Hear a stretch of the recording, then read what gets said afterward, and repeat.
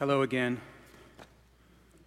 We're looking this morning, not at Romans, but we're looking at Mark's Gospel. I feel like I have white fuzz on me all the time. We're looking at Mark's Gospel. We're going to be in Mark's Gospel for between now and the season of Advent.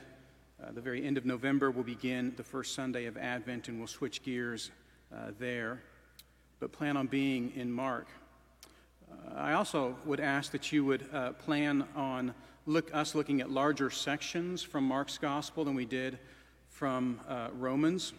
Mark's Gospel is narrative, and so we can look at lengthy sections from that Gospel, which is why we're looking at one verse this morning.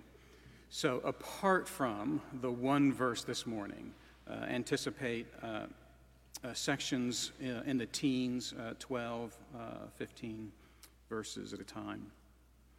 Well, little theologians, I'm glad that you're here. Thank you for being here. Little theologians who are watching via live stream, you are missed as well. Moms and dads, all of you who would normally be here and are watching via live stream, you're missed too. I didn't mean to neglect you, but little theologians, you're missed. I miss gathering with you at the end of our worship service to collect pictures. The number of pictures that I get has dropped in volume. It saddens me.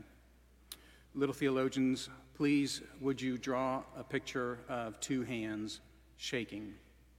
A handshake. I know, hands are really difficult. Stick figure hands. Stick figures have hands too.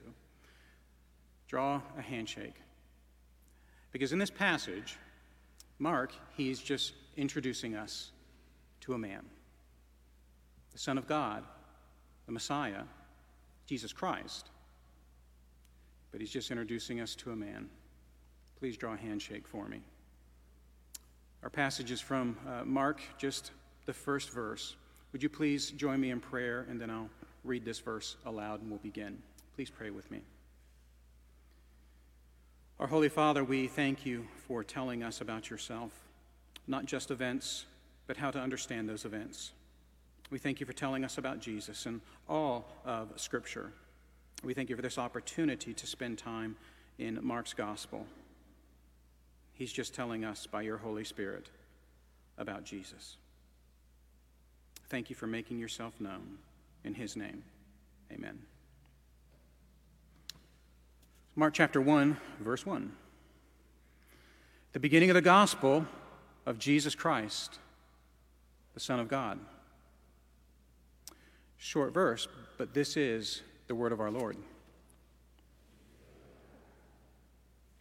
I don't know about you, but I always feel like an expert when I've watched a Ken Burns documentary.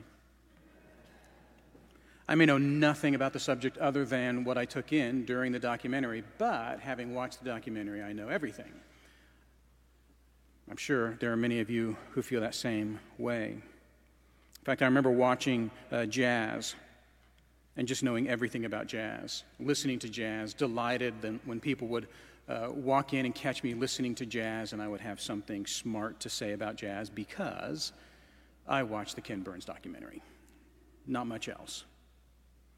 When you think about the formation of a work like that, a documentary, and of course we know there are many from this man's mind, that information is aggregated from a vast amount of information. And we really do feel that when we read Mark's Gospel. Mark is, in a manner of speaking, presenting to us a bit of a documentary about Jesus. He's gathering information. My parents have hundreds of videotapes, and the small ones, they're still videotapes, not the big ones, but the small ones. I mean, they have hundreds of these in their attic. There's family films. In fact, my parents also have reels, you know, the black things, the reels. My vocabulary is just emptied. I mean, it would be a nightmare to go through the attic and to gather all that information to collate a story of the Jones and the Carroll families. It would be really challenging. And in manner of speaking, that's really what Mark is doing. He's rooting through, as it were, the life of Jesus through one man in particular, through Peter. And he's putting this information together. He's actually carefully selecting what Jesus says. And he's not merely arranging it, but he's describing it in a rather lyrical way. He's putting it together in these individual units, general events, events about conflict, events that are unusual, almost like a short survey or documentary. And as Mark puts this together, he's not even really critical about chronology. He's selecting public events of Jesus, mostly that happen in Galilee. That's the first half. And in the second half, it's events that are all about Jesus making his way to Jerusalem where he'll die on the cross. And as Mark puts this information together, he uses very active verbs. He is fast-moving, and he provides a description that is very vivid, memorable. And then over time, if you just read large sections of Mark's gospel, you begin to not only feel that he is picking certain elements from the life and ministry of Jesus, but he's arranging those elements in a certain way. And he's describing these elements in, we might say, a lyrical or eloquent manner. But over time, you begin to see how he's arranging the life of Jesus.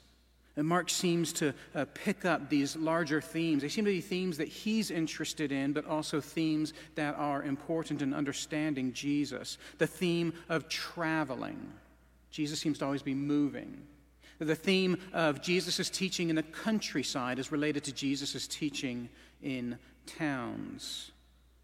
You begin to see that when Mark uses the word crowd, he's saying something specific because he is talking about how the crowds relate to Jesus as opposed to how religious leaders relate to Jesus.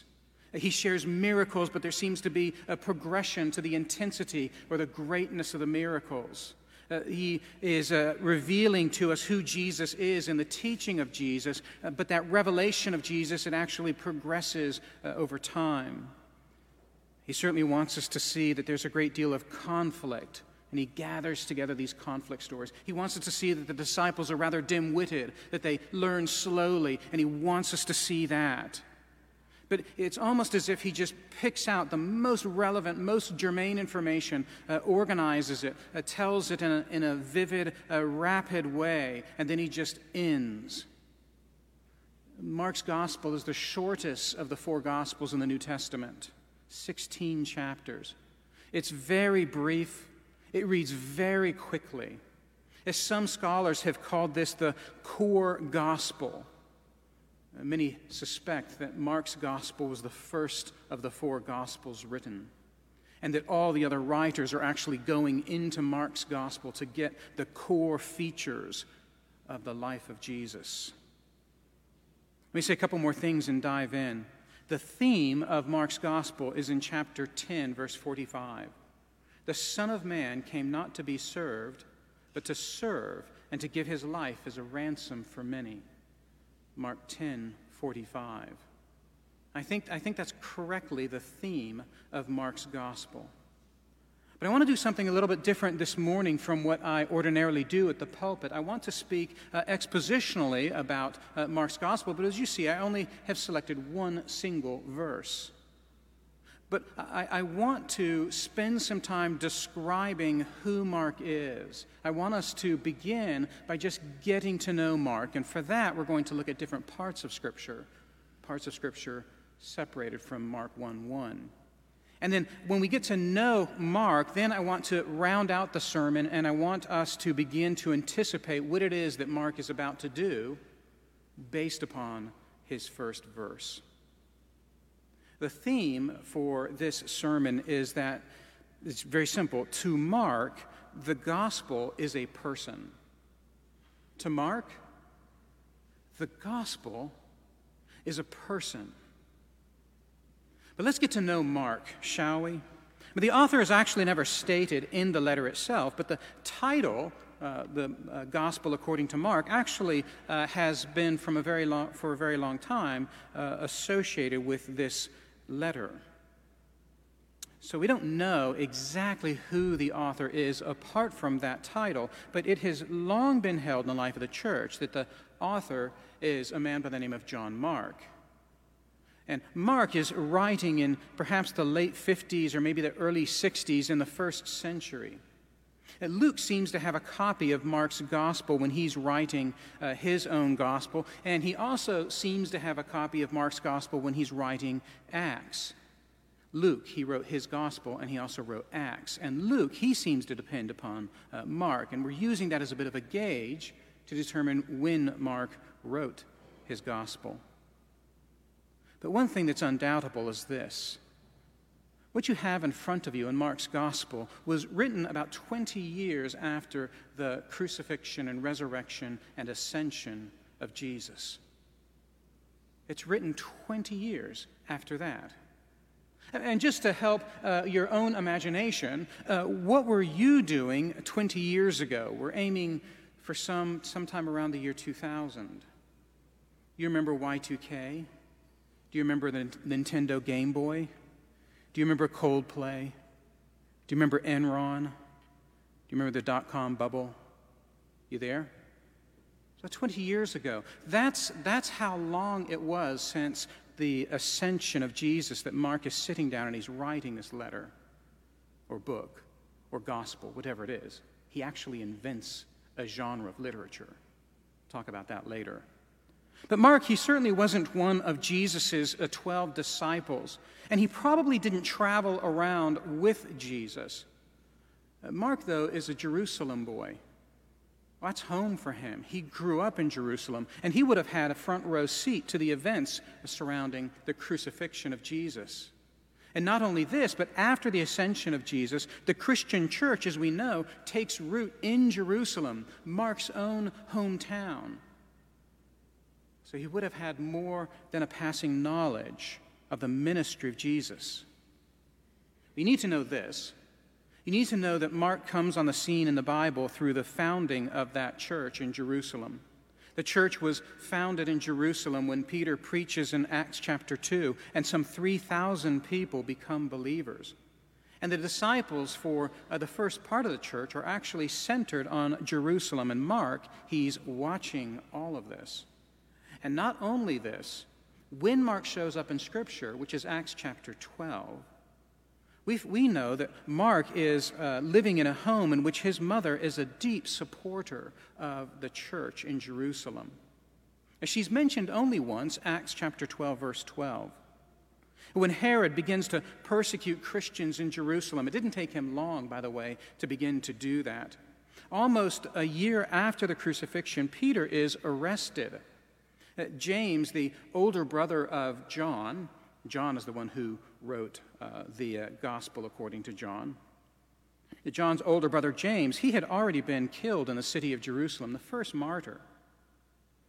But about a year after the crucifixion, Peter, he's arrested. And many Christians, they gather together at whose home to pray for Peter? Well, they gather at Mark's home.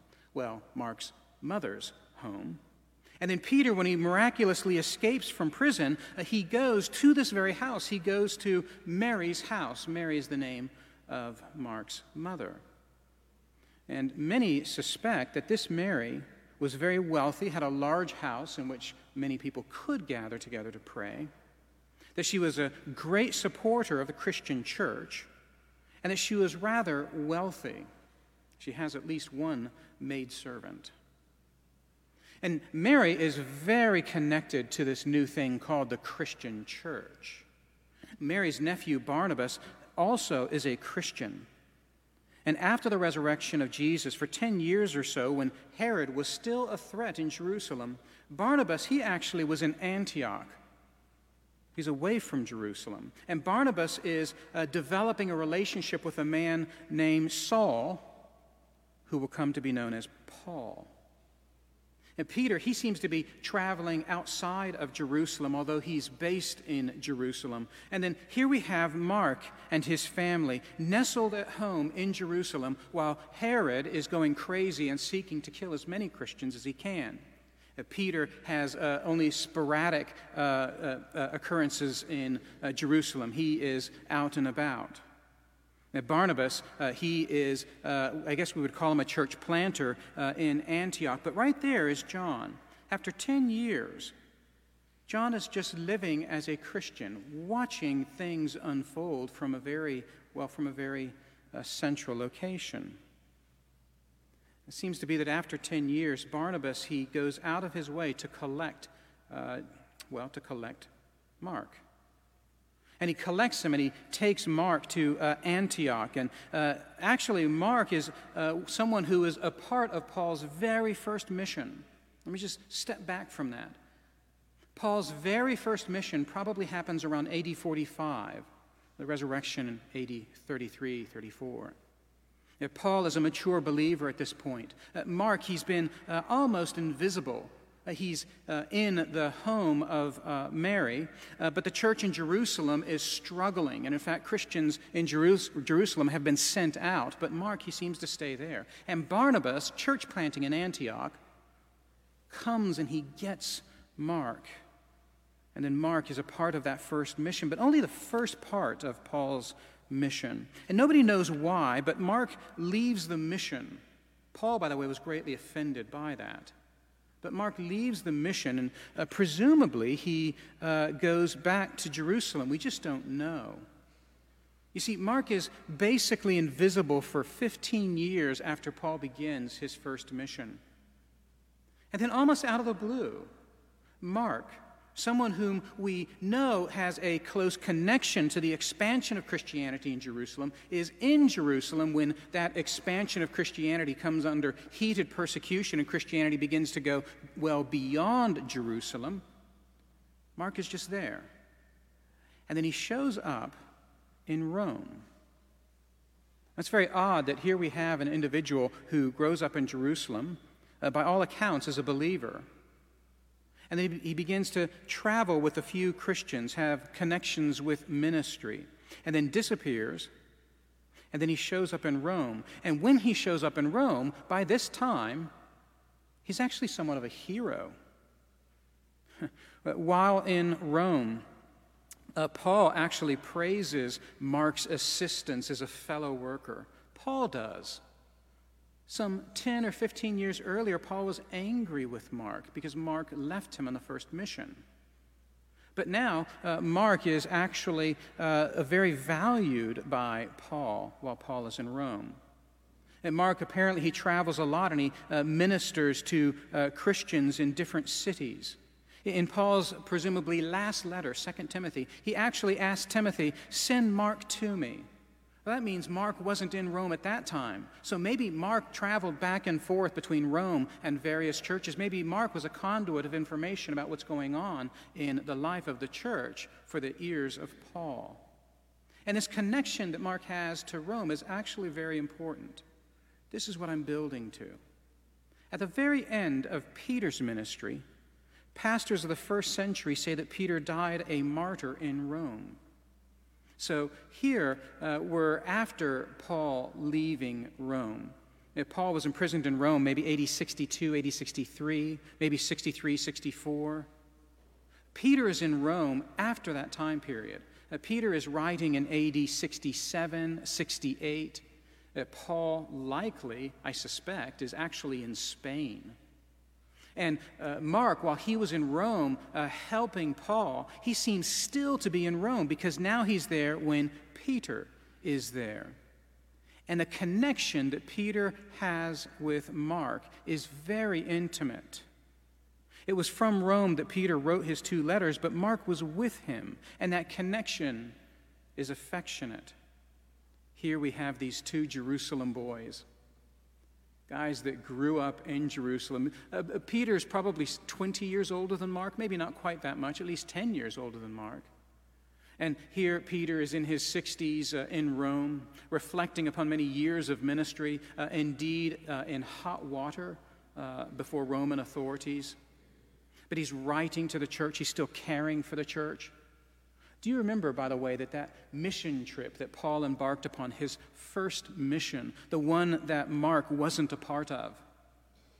The churches that Paul planted are the very churches that Peter, at the end of his life, is writing to in 1st and 2nd Peter. And here, the end of his life, he has with him Mark. Here they are, these Jerusalem boys, some 30 years after the resurrection or more. Actually, 40 or 50 years after the resurrection. And then in 1 Peter chapter 5, verse 13, Peter says this. Again, he's writing those churches that Paul planted. She who is at Babylon, he's most likely referring to the church at Rome. Babylon was a nickname for Rome. The church at Rome sends you greetings, and so does Mark, my son. 1 Peter 5:13. And when Mark is spending this time with Peter in Rome, he's likely doing that work of Ken Burns, gathering information about Jesus. Mark writes his gospel through stories about Jesus that he hears from Peter. For some of those stories, Mark would have been in the area, but not for all of them. In Mark's gospel, if you read it, well, you don't have to read too carefully. What you find out is that Peter's foibles, his mistakes, the things that make Peter look bad in Mark's gospel, they're highlighted. They're emphasized. Wouldn't you like to meet Peter? The stuff Peter does wrong, he tells Mark. Mark emphasizes those things. And the stuff that Peter does well, his successes, in Mark's gospel, they're actually muted so that we really see the ornery side of Peter well. Peter's probably telling the story to Mark. And the vivid details we might think is the product of a homeschooled boy, good education, but still a local education. We don't know anything about Mark's education. I'm just making a joke. But so quick we are to say that Mark was so eloquent, such a good writer, and the details that he provides are so colorful and vivid. And we think, what a great writer. It could be he's just getting this from Peter. That's why the details are vivid. And we can only guess. Why in the world is Mark writing this gospel? Why do you think he's doing that? He's probably writing simply to preserve the story of who Jesus is. When Mark is writing his gospel, none of the other gospel writers have written, presumably. Galatians has been written. James has been written. But there's not much available apart from the Old Testament.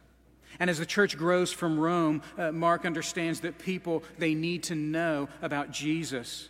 You know, Mark could have encapsulated thousands and thousands of anecdotes. Mark could have asked Peter anything under the sun. He's got Peter right there.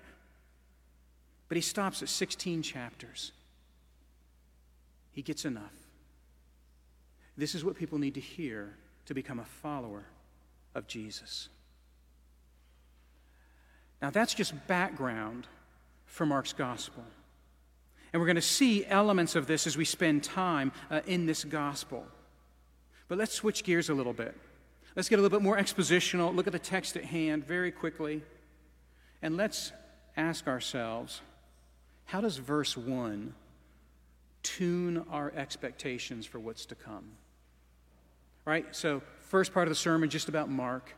Now we want to ask, how does verse 1 actually dial in our expectations for what's to come? And really, all I want to do is I just want to unpack 3 words. It's obvious that I don't have a whole lot of words to deal with. I mean, look how short the verse is. The verse, by the way, isn't even a sentence. But I want to unpack 3 words or 3 phrases. But let me begin with just an illustration. This comes from a present-day Scottish theologian by the name of Don MacLeod. Don MacLeod wrote a wonderful book called Compel Them to Come In. And he says that when we think about what it's like to tell people how to become a follower of Jesus, he says oftentimes we get lost in describing to them not who Jesus is, but rather what faith is, or what belief is, or what trust is. And MacLeod uses this illustration. He says, when you think about those people who are hired to work on high aerials or masts, transmitters, a very tall antenna, someone has got to climb up them to change the bulbs. And Don MacLeod says, when you think about the poor soul who has that particular task, what do you think is on their mind before they ascend the antenna? He says they're not concerned about trust and faith or belief? What are they concerned about? They're concerned about the ladder. Is it securely fixed? They're concerned if the ladder has been maintained well. They're concerned if the rungs of that ladder are good. They're concerned about the cables, not only how they are maintained, but who made them, where do they come from, how were they attached. He's concerned about the things themselves. He's not concerned about his measurement of faith in those things. Now, I want to come to this illustration at the very end of the sermon. But to Mark, the gospel is a person.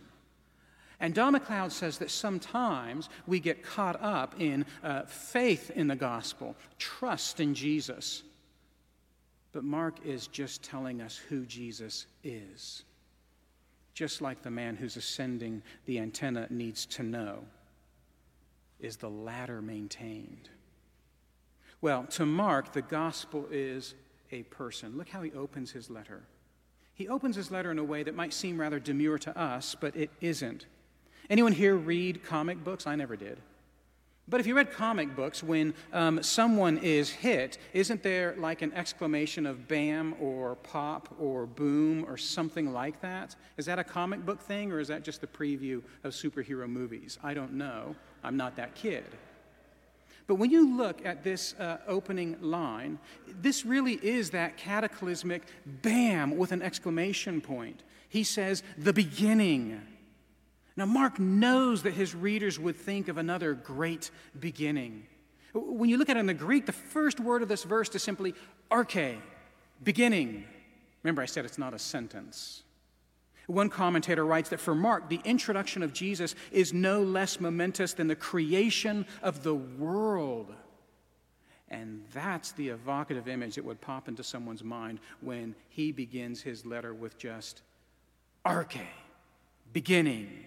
You see, Mark, he's not here to tell us about the mere chronology or the timeline of the gospel. When he uses this word beginning, he's talking about the very mind of God and God's own plan for salvation. Genesis 1:1, you heard it.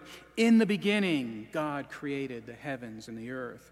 Mark is saying, God in charge, arche, beginning, or bam, with an exclamation point. Mark says, I'm not just telling you a story. I'm telling what is the foundation of everything that you know. It's not just a story. In fact, before we go further, let me just tell you how this reads in the Greek. Beginning, the gospel, Jesus Christ, Son of God. You could say, well, he is a very creative writer. That's poetry.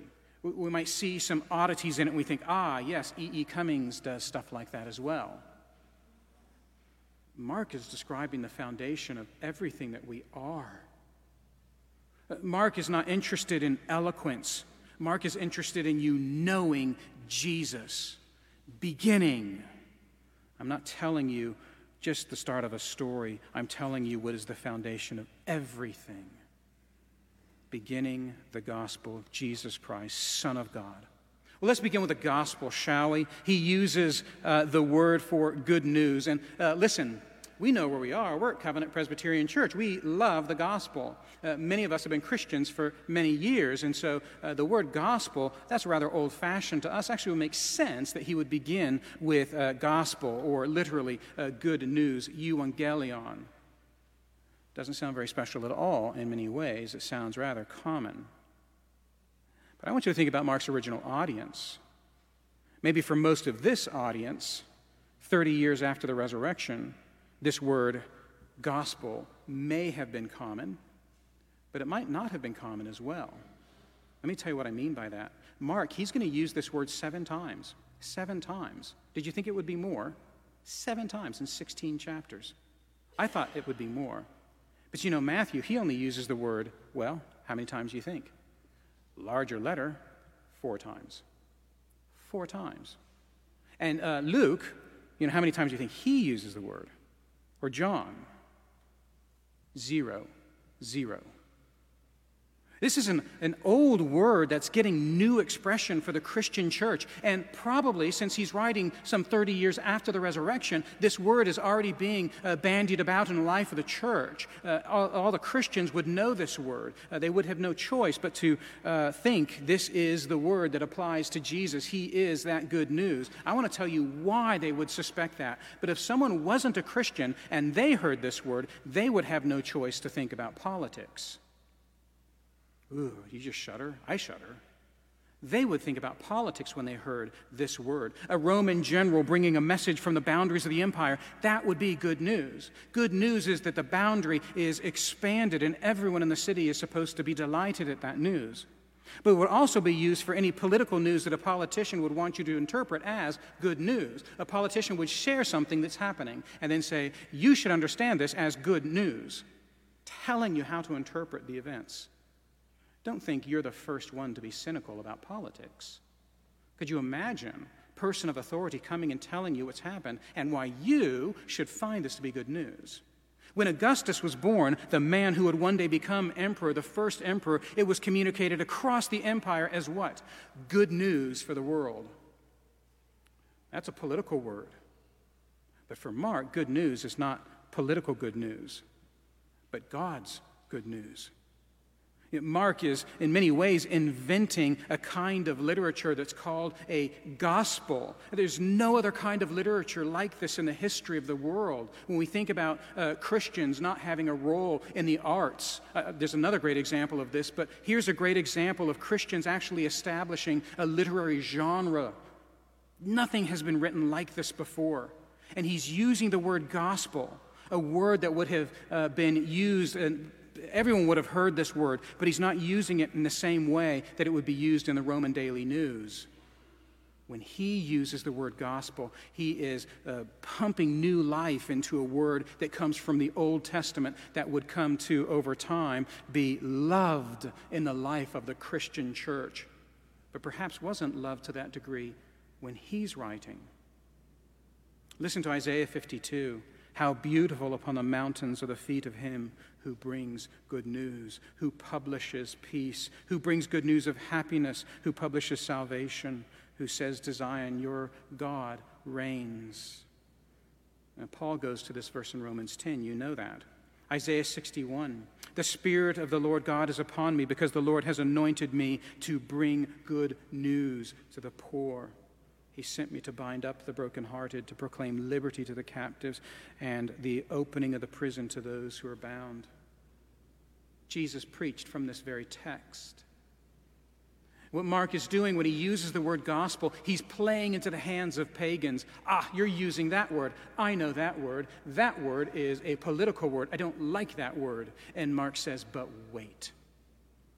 This is the better news of that good news. This is the good news that God himself has promised in Isaiah 52 and Isaiah 61. For Mark, the gospel is more than a political interpretation of events. It's more than a set of truths. It's even more than a message or a story. The gospel is a very person. When he says, beginning, good news, you can almost substitute good news with what he says next. Jesus Christ, the Son of God.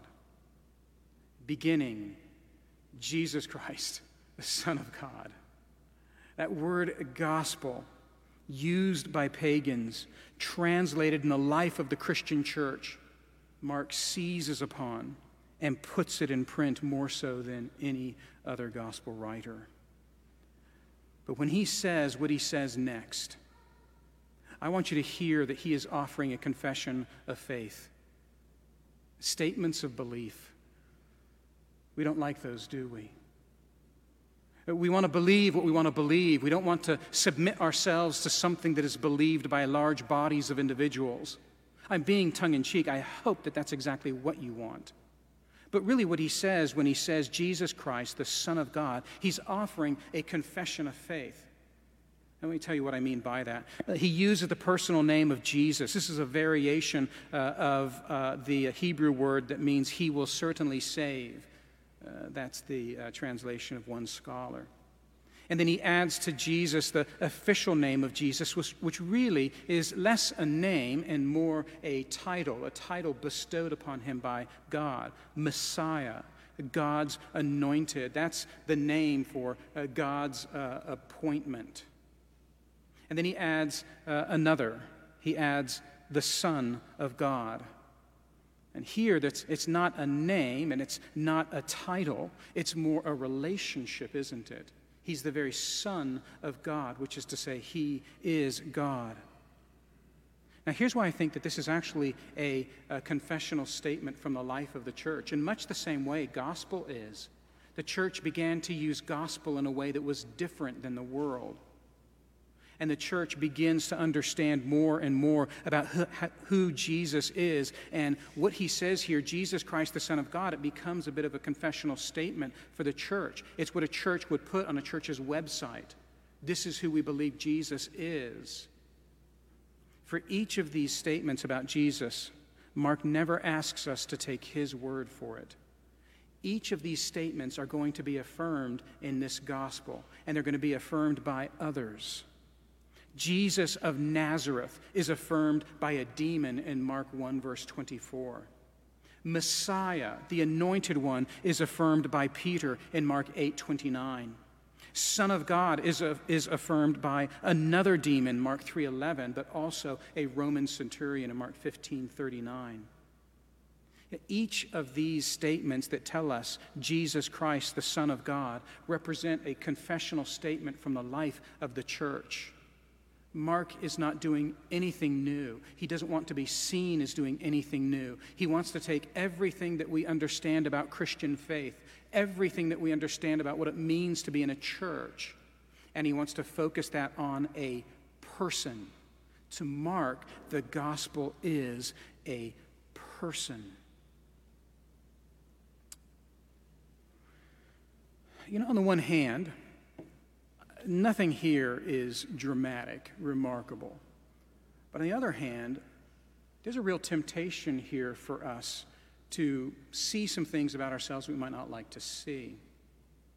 Just give an illustration. You don't know my grandfather Couch. Grandpa Couch was someone who was significant to me, even though I stopped living in the same city as Grandpa Couch at age 5. But this man is very meaningful to me. And if you have the time, you can ask to sit down with me, and I will tell you about Grandpa Couch. It's not super exciting. You're not going to read anything about him in any newspaper. Has absolutely no notoriety or fame at all. A simple, humble man. A Christian, but not necessarily a profoundly devout Christian, though he's with Jesus now. I would have no problem sitting down with you and telling you about my Grandpa Couch. And there are figures like this for you as well. You would have no problem just sitting down and talking about someone who is important to you. But I think it's rather remarkable that we do have a hard time doing that with regards to Jesus. And I think that Mark would be disappointed in us, because Mark just wants to tell us who Jesus is, what he said, what he did.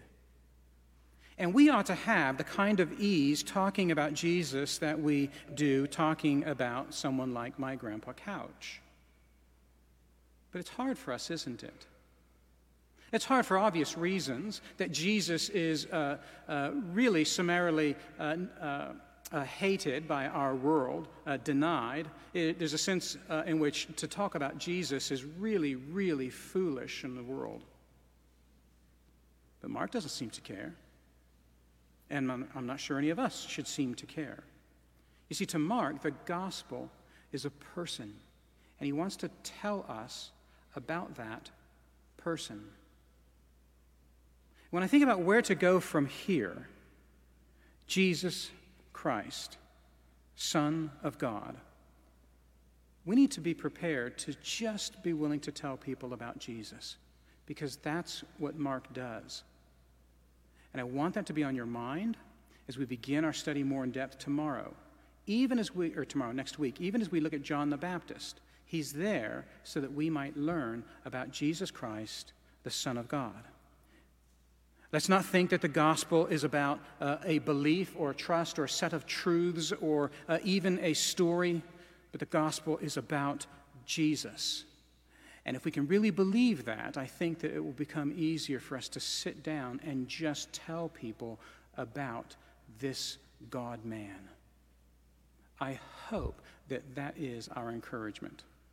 Remember, Mark is the first gospel writer, likely, writing so that Christians would not forget who Jesus is, but also so that Christians would be able to tell their neighbors who Jesus is. To Mark, the gospel's a person. Well, welcome then to Mark's gospel. Would you join me in prayer? Our Father, thank you for making yourself known. Thank you for teaching us by your Holy Spirit. Would you give us great courage as we go out into the world to tell others about Jesus, in whose name we pray now. Amen.